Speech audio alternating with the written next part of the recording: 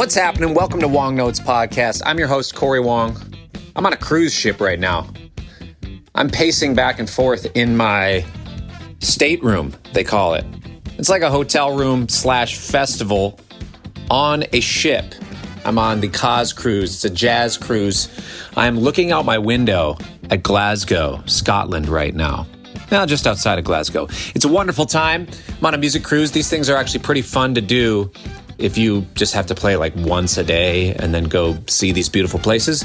That's where I am right now. That's where I am recording this intro and outro. I did an interview a couple weeks ago with one of my favorite guitar players in the world, Eric Gales. He is my favorite blues player. Controversial? Maybe, but no, because he's dope. I mean, a lot of people would go like, yo, you kind of can't say a modern player is your favorite blues player. Tell you what, I can. My favorite blues player is Eric Gales. And I've been trying to study Gales playing for a while because he has an interesting way that he plays. He plays left-handed, but he uses right-hand string. So it's upside down and backwards, basically, to most of us. And he has a unique sound to it, and he has something that just sounds different about his playing. I've been trying to figure it out for a while, and I was watching videos the last couple days, and I realized I think there's something about playing upside down and backwards with the kind of traditional way you're supposed to hold a pick, where it's kind of nose down, I guess. The way that I pick is kind of reverse grip, where the pick is kind of backwards slanted. And it's the way that Benson plays. It's the way that Metheny plays. Isaiah Sharkey and myself, we hold our picks that way. And it's kind of, well, Troy Grady calls it the trailing edge leading or whatever. But Eric Gales plays regular. But because his guitar is strung backwards, his lines sometimes sound a little bit Benson-y, but in a blues way. And then also, because of the Eric Johnson influence, he does these kind of 5-note patterns in the pentatonic scale, but he doesn't do them as quintuplets. He does them in 16th note or 16th note triplet rhythms. So it's a 5-note pattern over the course of 16th notes, so it kind of displaces the pattern throughout. And the way that he does it and the way that he changes his fingerings that are different than what a traditional guitar player would do, those things all kind of make up why he sounds the way he does. And that might be a little bit over analytical or whatever, or it might be totally discrediting the fact that he's just got all this other stuff as well. But there are some tangible things about his playing that I've been starting to notice where it's like, oh, that's kind of why it sounds that way. He's either fingering it differently or picking it differently or sweeping across the strings differently every once in a while, like a double downstroke or a double upstroke. It's interesting. I'm still checking it out and learning from him by watching videos, but it's something worth doing. Eric Gales is an incredible player. I absolutely love what he does. So here is my interview with him. Thanks for hanging with us today. Hey, you guys know about DistroKid yet? If you are an artist, musician, somebody who's trying to get your music on Spotify, Apple Music, all of those things, DistroKid is a digital distributor that can get your music on all of those platforms. It's the easiest, fastest way to do so, with accounts even just starting at $19.99 a year per artist. So for me, I have several albums out. I just pay one amount for the year. For all the Corey Wong albums, I just pay one amount, and DistroKid takes 0% royalty. 100% of the royalties come straight to me. Or you use their Teams feature where you can dedicate a certain percentage to one member of your band, a certain percentage to the other, or one of your collaborators. I do this sort of thing. It works amazing. DistroKid is who I use for my albums, and it has worked great for me. The stuff gets up there fast. They have a smart ISRC thing. I don't have to worry about coming up with my own codes, registering a lot of the stuff. They just have that. And they also have these really cool design tools. If you are not very design savvy, they'll help you come up with assets for social media and other things to help promote your album. And if you want to use them, you can use my VIP code. Just go distrokid.com/VIP/Corey Wong and you get 30% off. How about that? Check them out, DistroKid. All right, let's hit this episode. Dude, look, man, somebody called the National Enquirer, somebody called Rolling Stone magazine. I am doing the interview with Corey Wong. I have finally made it.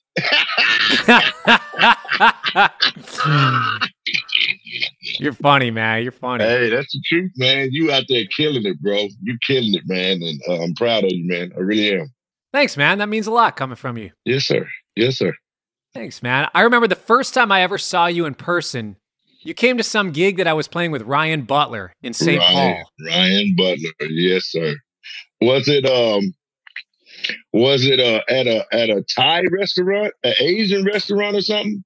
It was at an Asian It was an Asian fusion restaurant called Senior Wong's, coincidentally, in downtown St. Paul. Senior Wong, his girl was like doing lead vocals or something, right? Yeah. His wife, something like that. Yeah. I remember that, man, dude. To save my life, I couldn't have pegged that was you playing. I mean, I'm the first one to say that I'm getting up in age and my memory ain't what it used to be, but I do remember that gig. But it being you, I remember you might have been going through a little small little amp, something that was fitting for the gig, you know, and. But I, if I had to bet $1 million, I couldn't bet that was you back then, bro. That's crazy. That's crazy. From Senior Wong's to Madison Square Garden, boy, I tell you, how does it feel? It's pretty wild, man. It's pretty funny the places that the guitar will bring you, and I know that you know all about that. A little bit. Yeah. Well. First off, thanks so much for being with us today. It's such a treat to have you here. I am such a huge fan of what you do, and you are one of the most incredible guitar players I have ever seen. And every time I've come to watch your show, I have left so inspired. And every time I see you play, it blows my mind and makes me want to just play and write and be excited about the guitar. Thank you, man. I mean, you as well. You do the same thing to me, and the inspiration is very, very mutual, man. And I mean that from the bottom of my heart, man, that, you know, there is reciprocation happening in this world in a great way. And it's definitely happening. It's happening in the music world. And if we could just transcend some of this into the real world, then I think the world would be a whole lot better off, man. You know, inspiration is supposed to breed inspiration. And, you know, you do the same thing for me. So I had to let you know that. Oh, thank you. Thank you. The first place I want to start with this podcast is asking about the blues. Okay. Because you are somebody who's an absolute master of the blues. When I watch you play it, I listen and I think that is how it's supposed to be done. There's something in the way that you play it. There's something that's just like, I know you're humble about this, but you also know, I know that you hear it. You hear great blues players, you know great blues players, you've grown up playing it. Maybe that's my answer. But there's something in the way that you play it where it just feels so much more real. What is it about some blues players that it just feels like, it's like the notes are there, the technique is there, the tone is there, but there's something missing. What do you think that thing is that's missing, and how do people get that? Man, that's a pretty broad, wide question. I'm gonna try to give the best answer that I can give. For me, I don't know, man. And that answer is I don't know. For me, I think it's a combination of there's a lot of heavy gospel that is incorporated into my upbringing, and that may be it, bro. I think that in itself adds a certain type of oil, if you will, in the recipe that gives a set apart from your average player that may have the technique, may have the fluidity, may have, comes from the deep down gospel world that is highly noticeable by musicians and non-musicians, that something is there. And I'm not not saying that that's the answer about everything. I'm just giving the perspective of looking in the mirror at myself and analyzing what I think that may be what it is that has, people turning their receptors up to hear me when I play. Uh, and then on top of that, it's not just only that, because you have a lot of deep in this world that chop type cats, but when you bring that into the other side of the world with, blues and rock and other stuff like that, I noticed that some of the gospel chop cats seem out of place.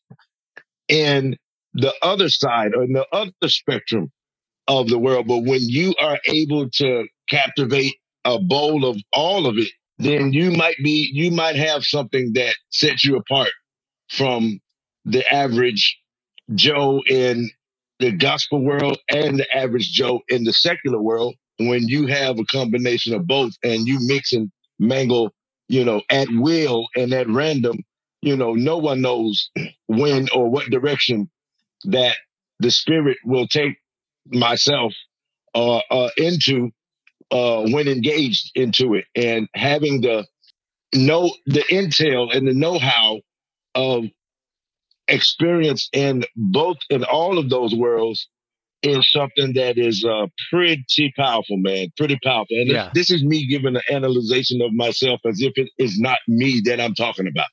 Sure. Well, you have so much passion in your playing. Every time I've seen you play live, every time I've seen videos of you online, it's just like you are going hard all the time. There's just so much power. There's so much passion in your playing. Like, where do you harness that from, and how do you just constantly just express that out in your playing? Man, to be honest about it, there is a heavy element of personal life experiences that I have been through, and things that is some kind of way just dancing around in my brain, hovering over my body when I play. And I'm not mad at it. I don't want it to ever go anywhere.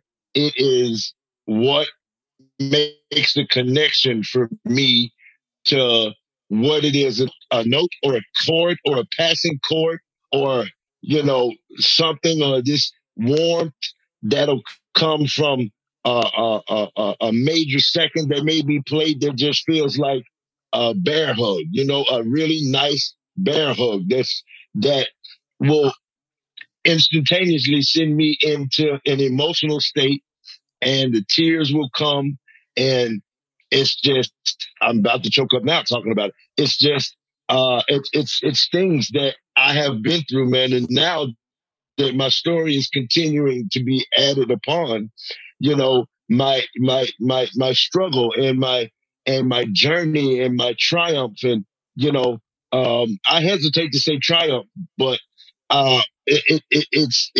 it's my walk, man. My walk with, where I am in life now, knowing that there's a strong sense to me that I should have been dead a long time ago.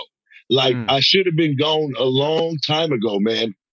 In the reality of the sense from things that I had been doing to myself and to other people, that, it's just a mystery to me how I'm able to be here now, that I took myself with an audience without saying a word, and they understand exactly where I'm coming from just simply by the emotion and the passion that I put into everything that I do. I'm playing for all of those out there that may be still going through what I went through, and letting them know that there is a way to potentially come out of whatever stranglehold that may be in. So it's for them and it's for myself that every single night I play as if it's my last time, because I don't know if it will be. So I want my last impression to always be that it inspired somebody out there. If only that person is, if it's only me that I wound up inspiring, then the job has not been in vain. So every time I play, there will be an element of that will come every single time. If it's not, then check my temperature because I'm sick or something's wrong. Yeah. But other than that, then that is where I am. And I don't see myself playing any other way, man. The passion and emotion comes out. I think about people that I have lost: my mom, my dad, my brothers, family members, and all of those that a lot of them saw me when they were alive. They saw me in active addiction. Now I'm playing to let them know that I'm okay now, and letting them see that I was able to sit on somebody to be out there going through that same situation, or have a family member that may be going through that, or a loved one that they may be going through that to let them know that there is hope. That if this guy that I'm up here watching right now, that giving everything that he got into playing and doing and singing what he's doing, if he could make it, then there is hope out there. And sometimes hope is all you got. So it's kind of a multiple reasons into why the emotion and the passion, and I go so hard every time. I go so hard, man. I just remember all them 30 years that I didn't go hard at all.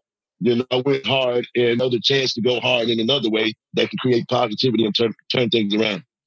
I love that answer. That's a really beautiful answer. And I know that is very inspiring. And your story and your journey is, like you're saying, still going. And you don't, what I love about that is you don't let your past define who you are today. And you are changing, and you are using music, and you're using your, like you said, your life experiences to inspire others and help others with that. And that really is something that shows in every time that I've seen you play. And there's just something so deep and so connected and so magical about when you play, and spiritual, and that actually, just makes so much sense the way that you're talking about it. Thank you, man. I appreciate it. I'm somebody who's left-handed, but I play guitar right-handed just because I had a teacher who told me, no, if you're going to be hanging out here, like I can't teach you if you're going to play left-handed. So I ended up just like, all right, fine, I'll play right-handed. So I ended up playing right-handed. Now there's cats like you and Sonny T and Mono Neon and some others that play right-handed or like that probably grew up playing right-handed instruments, just flipped over left-handed. Mm-hmm. So you play left-handed, but it's strung upside down. And, I'm used to playing with Sonny T all the time on bass. So I hear him do things that are like, oh, that's so weird. That's so different. That doesn't sound like any other bass player. Right. When I listen to you, there's certain things where it's like, no, that doesn't sound like anybody else. But of course, there's so many facets that go into that. But some of that, I'm watching your lines, I'm watching the way you play lines and trying to recreate them right-handed. It's like some of those kind of don't work the way that the guitar is strung for me.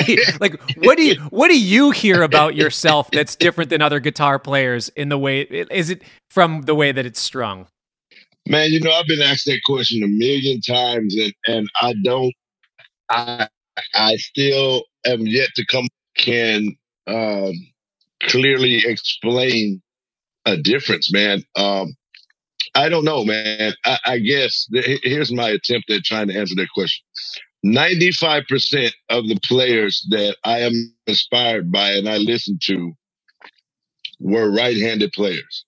So all I was doing was, it never dawned on me what way they were playing. Sure. Especially early in, I started at 4 years old. So I just knew I was heavily inspired by what I was listening to.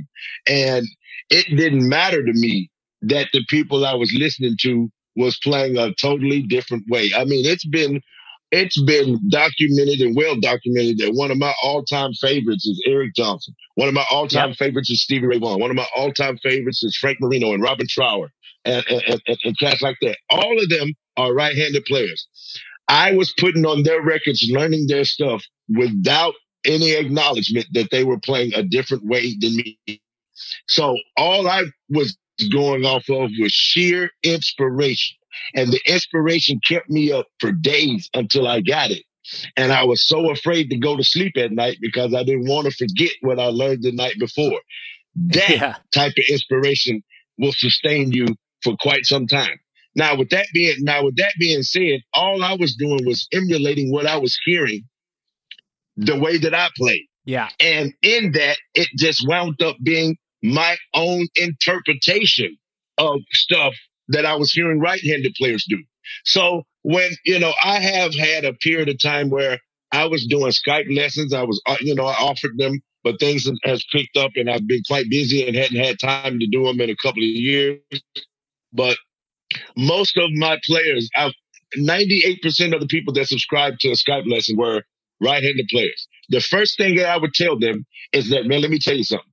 Let me help bring your stress level down and tell you that predominantly almost everything that I learned from right-handed people.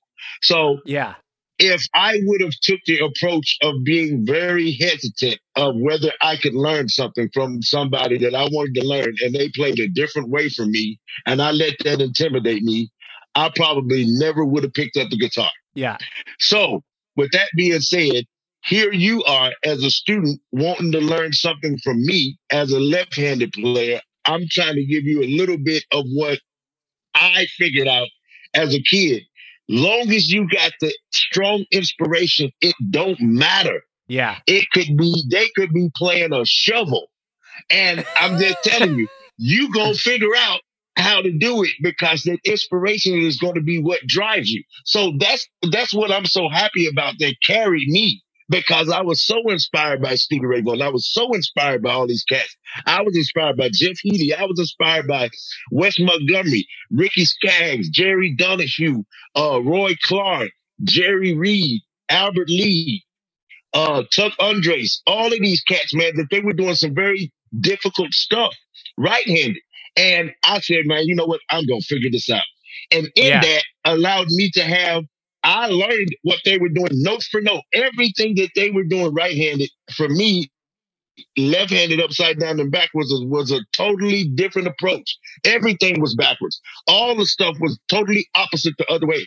So in myself, calling myself, figuring out to the best that I could what I was learning from right-handed players, therein lied. My brother was always telling me, Eric, it's cool to learn stuff note for note and want to be just like the people that you are inspired by. But why would a person buy an imitation when you could go a few rows down and buy the real thing in the record store? That always hovered over my mind. So, and nothing wrong with emulating who you want to be just like, but at some point you have to put your own DNA on top of that. It's easy to play something and somebody that doesn't know who you are can recognize a style of another person that you're playing. Yeah. But when somebody can say, oh, that's you, that sounds like Eric Gales, that sounds like Corey Wong, that means you've took all of these people that you've been inspired by and you've placed your own fingerprint that nobody else in this world has but you. Yeah. So that is like, I think, the best broken down explanation that I've ever been able to give when that question has been given to me, that this is a combination of everybody in the world that I have listened to and a lot of people that I haven't listened to and things that I have liked and some things that I haven't liked. This is a combination of all of that. And I have put the interpretation of, okay, how would Eric Gales do this? And it has, I guess I got everybody fooled because I don't want to say I got everybody fooled, but it is basically a combination of hearing and feeling stuff that I have heard and just flipping it and doing it in Eric Gales' way. And then you add my story and the emotion and the passion on top of all of that. And that, I think, is the ingredients that make up who Eric Gales is. I love that. I love that. Absolutely. That's amazing. Well, I've heard you play with your own shows where you're running the program. It's your material, you're singing, playing guitar. But I also saw you on one gig that was very unique, because you were playing with Dr. Mambo's combo. You were sitting in. Ooh. Yeah. The bunkers hang. The bunkers hang in Minneapolis, where I cut my teeth learning how to play. Right. I remember going down one night and seeing you play as second guitar player. And I could tell you knew pretty much all the songs, but there were some songs where I could see you. And I remember even talking to you that night. You were like, yeah, I didn't really know some of those songs, but I was like, oh my gosh. But the way that you kind of created new parts to complement the others, or the way that you were just like, all right, I don't know this tune, but I'm going to find my way and I'm going to find my place in it, just made it like I watched that band. I played in that band for years. And when I came and watched you play that night with the band, there was just this whole new life. And there was all these different parts that just kind of like worked. And it's like from there on, I was like, oh my gosh, I wish I had a recording of that night so I could go back and learn everything you played. But I'm curious with that, when you're coming into a situation like that, when you're coming into a situation like the Jimi Hendrix tribute tours or those sort of things where there's other guitar players, there's a lot of other original guitar parts being covered, and then you're in there trying to find your way to lay in the cut. What are you listening for? What are you looking for? And how do you approach finding your place in an arrangement? That's a very good question, man. At heart, I'm a guitar player, but at heart, I'm a musician. So with that being said, you know, there are things that randomly come to me that I couldn't predict to save my life, and it just happens. And I'll find a groove in some kind of way. It's a click clack that name that, you know, and generally my wife say the same thing, babe. I've seen you sit in with a bunch of people, and I know for a fact that you don't know the song. And, you know, but this is my wife telling me this now. But, you know, once one round goes by, I got it. So, yeah, you know, with the exception of a bridge or something, you know, some intricate rhythm patterns or something like that. But once one round goes by, I'm pretty much in there. I can feel my way through at that point. So finding out the key and the tempo is half of the battle. So with that being said, man, I can't give a full explanation, but it's just I am fully going off of a spirit that is leading me through the song, and I'm keeping my eye on somebody to let me know when a change is coming, and try to follow what's going on until they tell me, this your shine right here. And then I do my thing. A groove will come and it'll make it be even more funky than what it already was. And I don't know if that's even possible, but I just find a little part, man. And that has been the story of my life, on sitting in with people and coming up with just randomly on the spot stuff that rolls along with what's happening on the spot, man. And, you know, and I just try to, you know, I at the end of the song, I have to do this.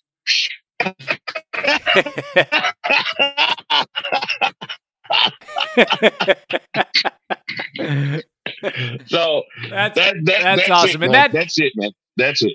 I mean, this confirms everything that I've thought, where it's just like you ooze music and you ooze the spiritual energy of music and notes and sound and just all of this. That's amazing.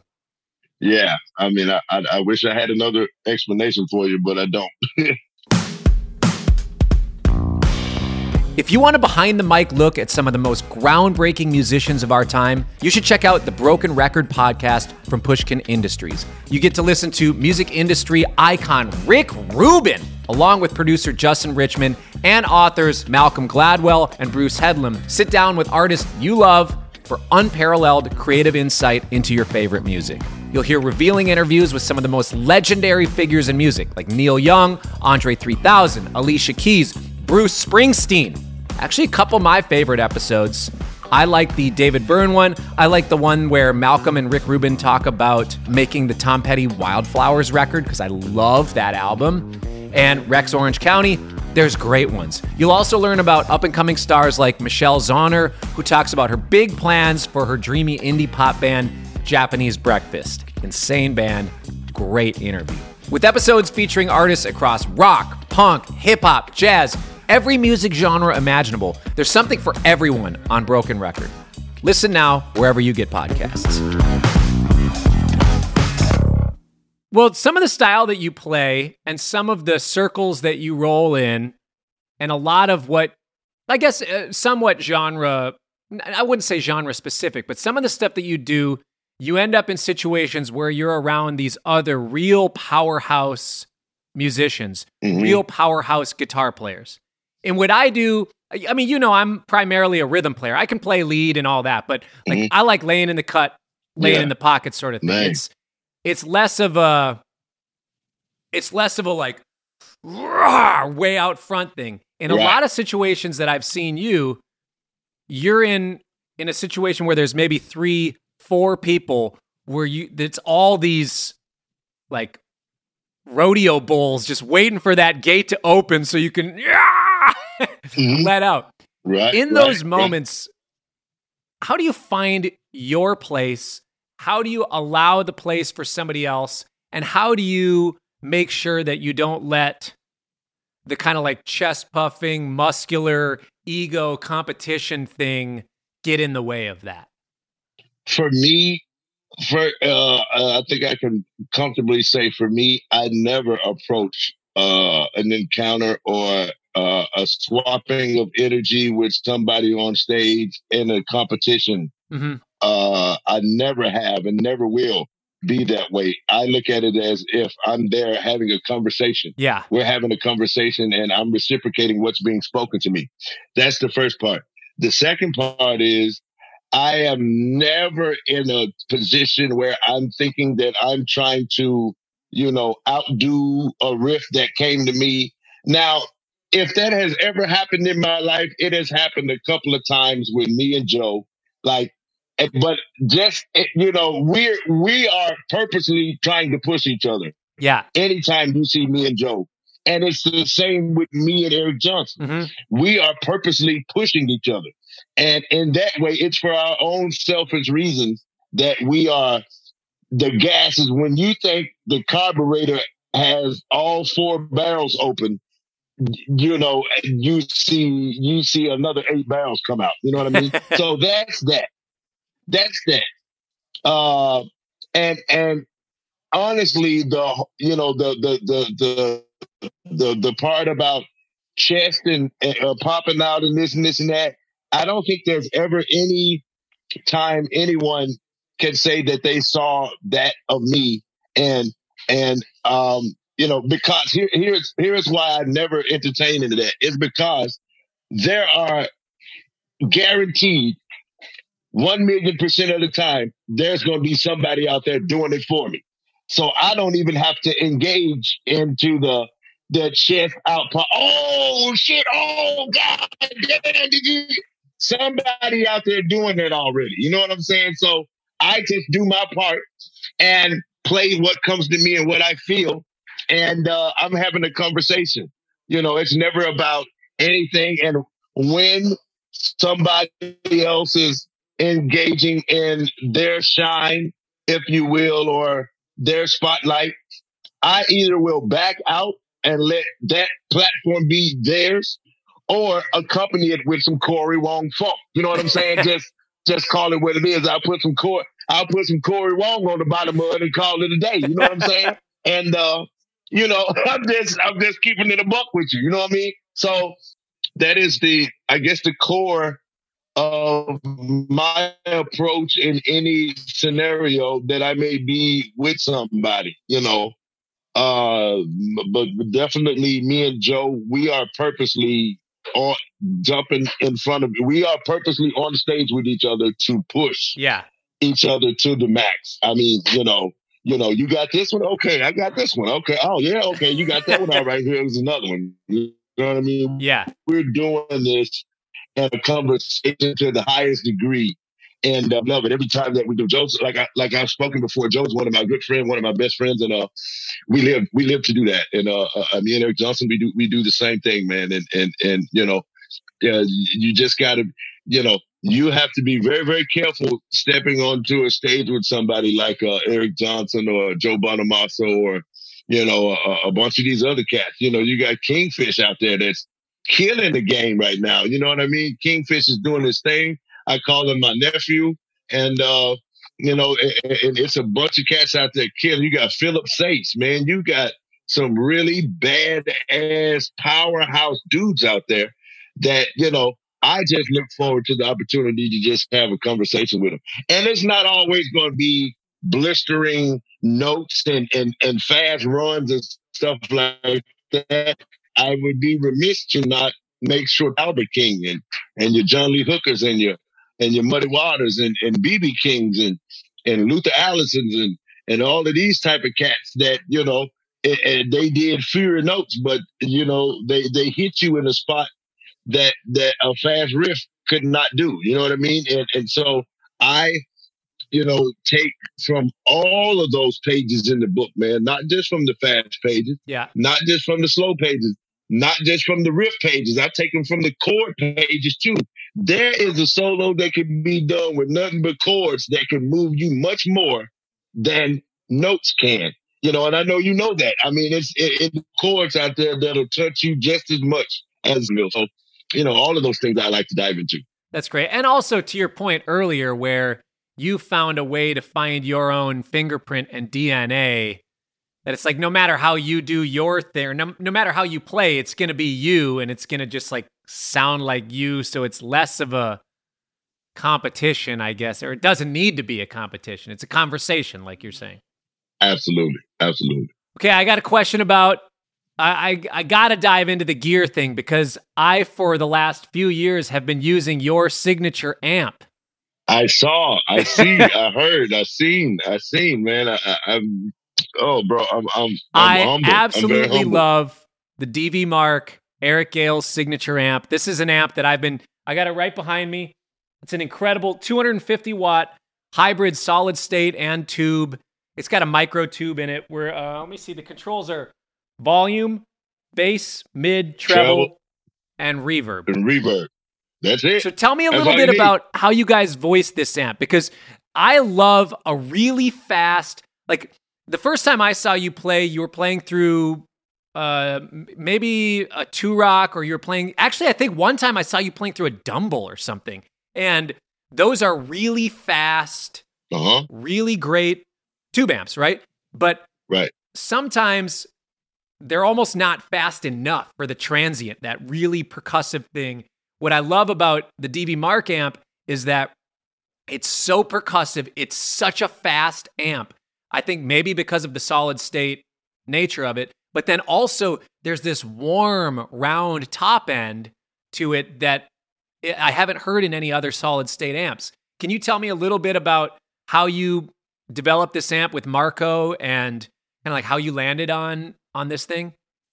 Man, Marco invited me to Pescara, Italy, and we sat down in his enterprise over there, and we just went through I told him, and it was like, man, I would like to make an amp for you. And I told him, I said, man, all I need is a very powerful, one-channel, clean amp. And we just went through a couple. We went through, the tone of a Fender Twin, a couple of other, and we just dialed in a great clean tone that worked well with pedals. And, he was like, where would you like the center point to be for each knob? Point enough of what you want in the bass response is the middle point enough of what you want in the mids. And we went through each one. And, I had him bump up just a little bit each parameter. So what would be middle would be this, would be what middle would be. Like 2 o'clock? Yeah. Yeah, 2 o'clock. So he adjusted to that.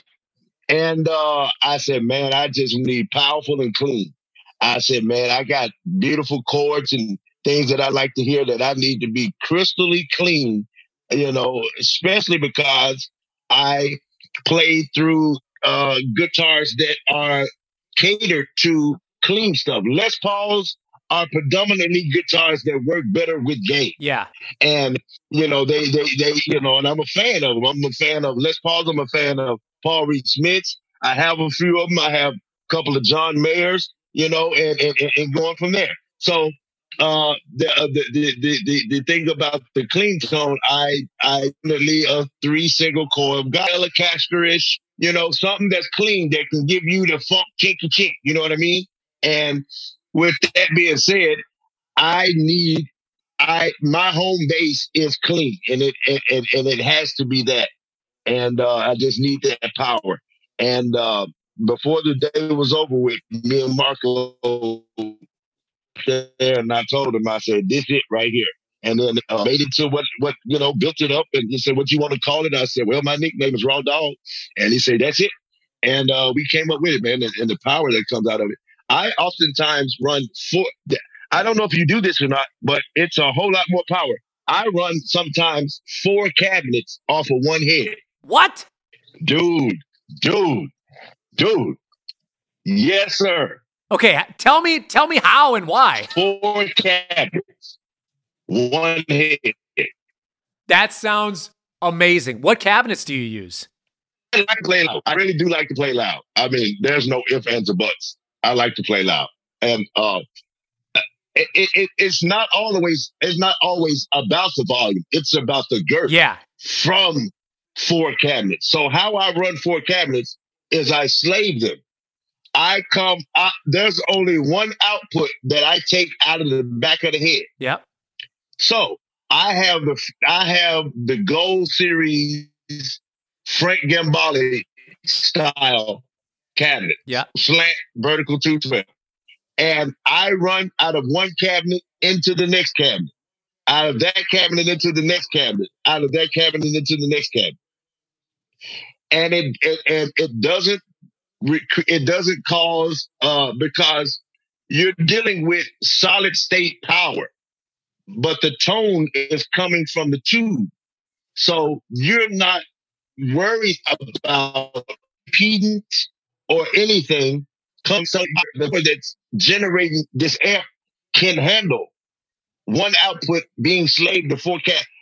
The minimum that I have ran 1 cabinet before, but the minimum that I do is 2 cabinets.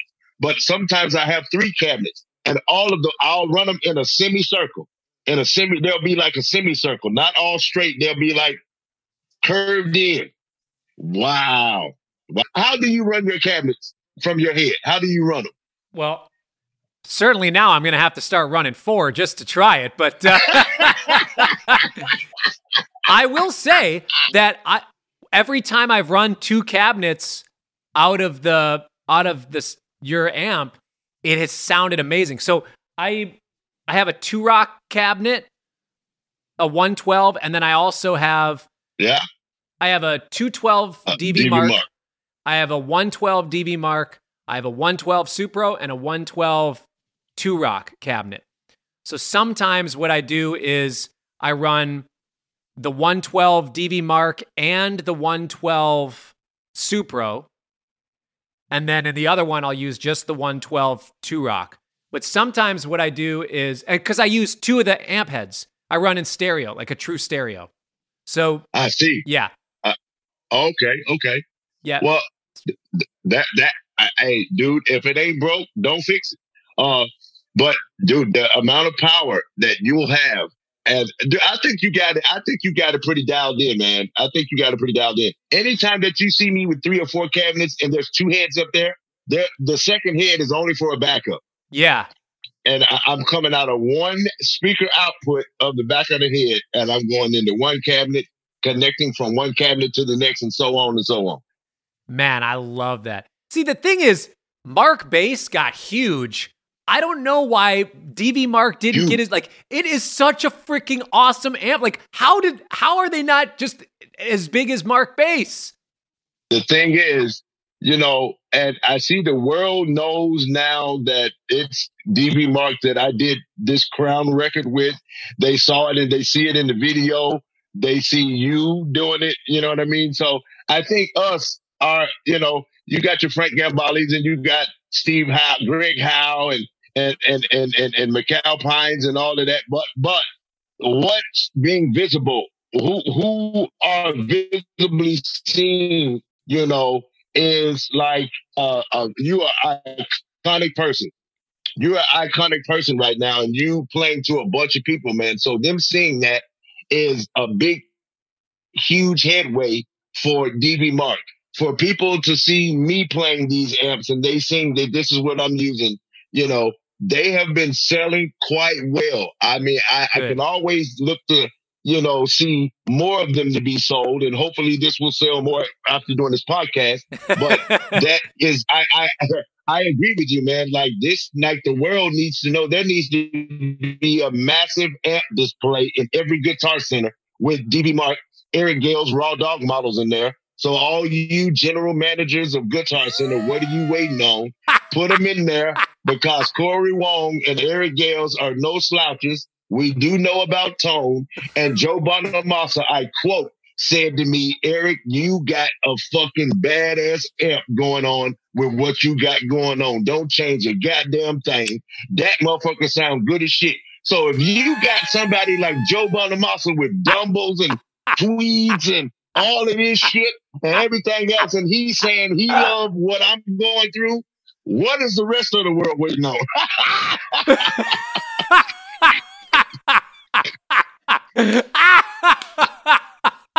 I'm just saying. Dude, I'm dead serious. That amp company is so dope. And Marco is really an incredible amp maker. And I mean, I use the Mark bass amps too. Like the freaking bass amps are insane. Yeah, I do too. Yeah, I do too, man. I mean, you look at my whole backline. Amp-wise, it's Mark Bass and DB Mark. I mean, everywhere. They're great. They supply it all over the world. I don't have to worry about it. I just hit up Ricardo, and my tour manager let Ricardo know where I need it at, and it's there. So, I mean, I don't know what all of y'all are waiting on, but, hey, I'm trying to tell y'all. I'm with you, man. I'm there. I'm right there with you, dude. So... yeah, I think people will finally get hip to. I mean, there's so many companies out there. There's so many amps.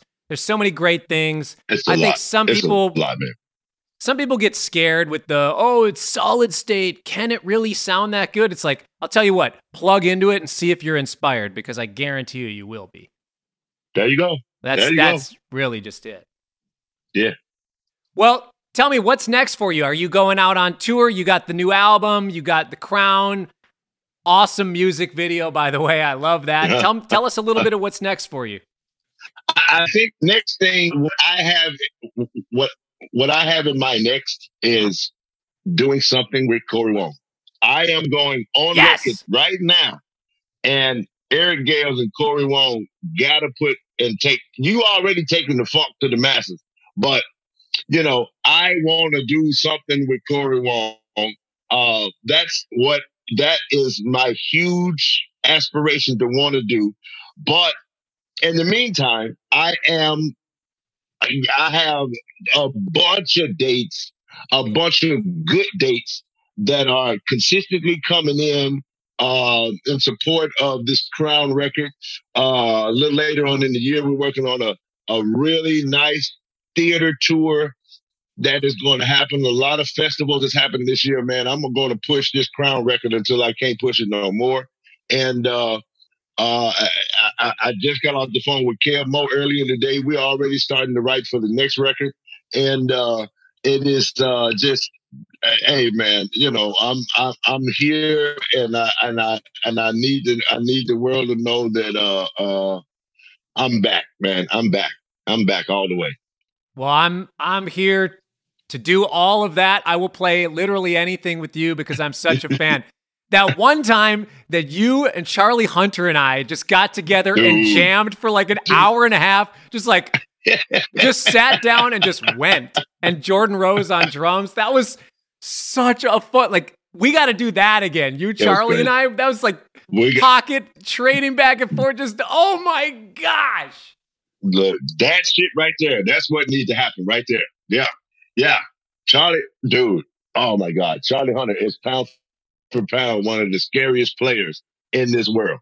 You got Charlie Hunter, you got Isaiah Sharkey, you got Jubu Smith. Come on, man. These cats are dangerous, bro. Like, ain't no joke. It's nothing to be played. Oh my God. But me, you, and Charlie, that might be something that we might can make happen for sure, for real. Dude, that would be because all of our styles are so different, but they would complement each other so. I mean, we did it. I mean, we did it in the jam, but if we actually organized something, it'd be insane. Oh my God. Amen. Amen. Hey, if you make the call, I'm there. All right, I'm gonna organize it. You heard it here first, everybody. We're doing it. Awesome. Well, I love you, bro. Eric, thanks so much for hanging with us, man. It's been an absolute treat to hang with you a little bit today, and hopefully I'll see you sometime in person soon. It's been a little too long. Yes, sir. And I'm excited to come out see you on tour, man. I'm gonna check your dates. I'm gonna come to one of them. Hey, man. Hey, as long as you bring your guitar with you, we're gonna do some funk. All right, I'm in. All right, bro. Take care of yourself, man. Love, man. All right, thanks, man. Love you, bro. Peace. There you have it, Eric Gales. Like I said at the beginning, he is my favorite blues player of all time. I love Eric Gales. He's an absolutely wonderful person, and he's very kind for saying a lot of kind words to me about my playing, and I just look up to him so much as a musician and as a guitar player. He's just got so much power and so much life to what he brings to the table on the instrument, and I'm appreciative of him taking the time to hang with us today. I'm appreciative of you for hanging out with us today. Thanks for, I mean, if you're interested in this, it's one of those things where it helps us as a podcast if you subscribe or follow or whatever it is. It's all different now on whatever platform you're on. So hit whatever button notifies you whenever we put out a new podcast. We're doing this every other week. It's a new podcast. And if you're also interested, I have a YouTube variety show where I interview other people as well, and I play a lot of music with them. So thanks for hanging. We'll see you next time. Peace.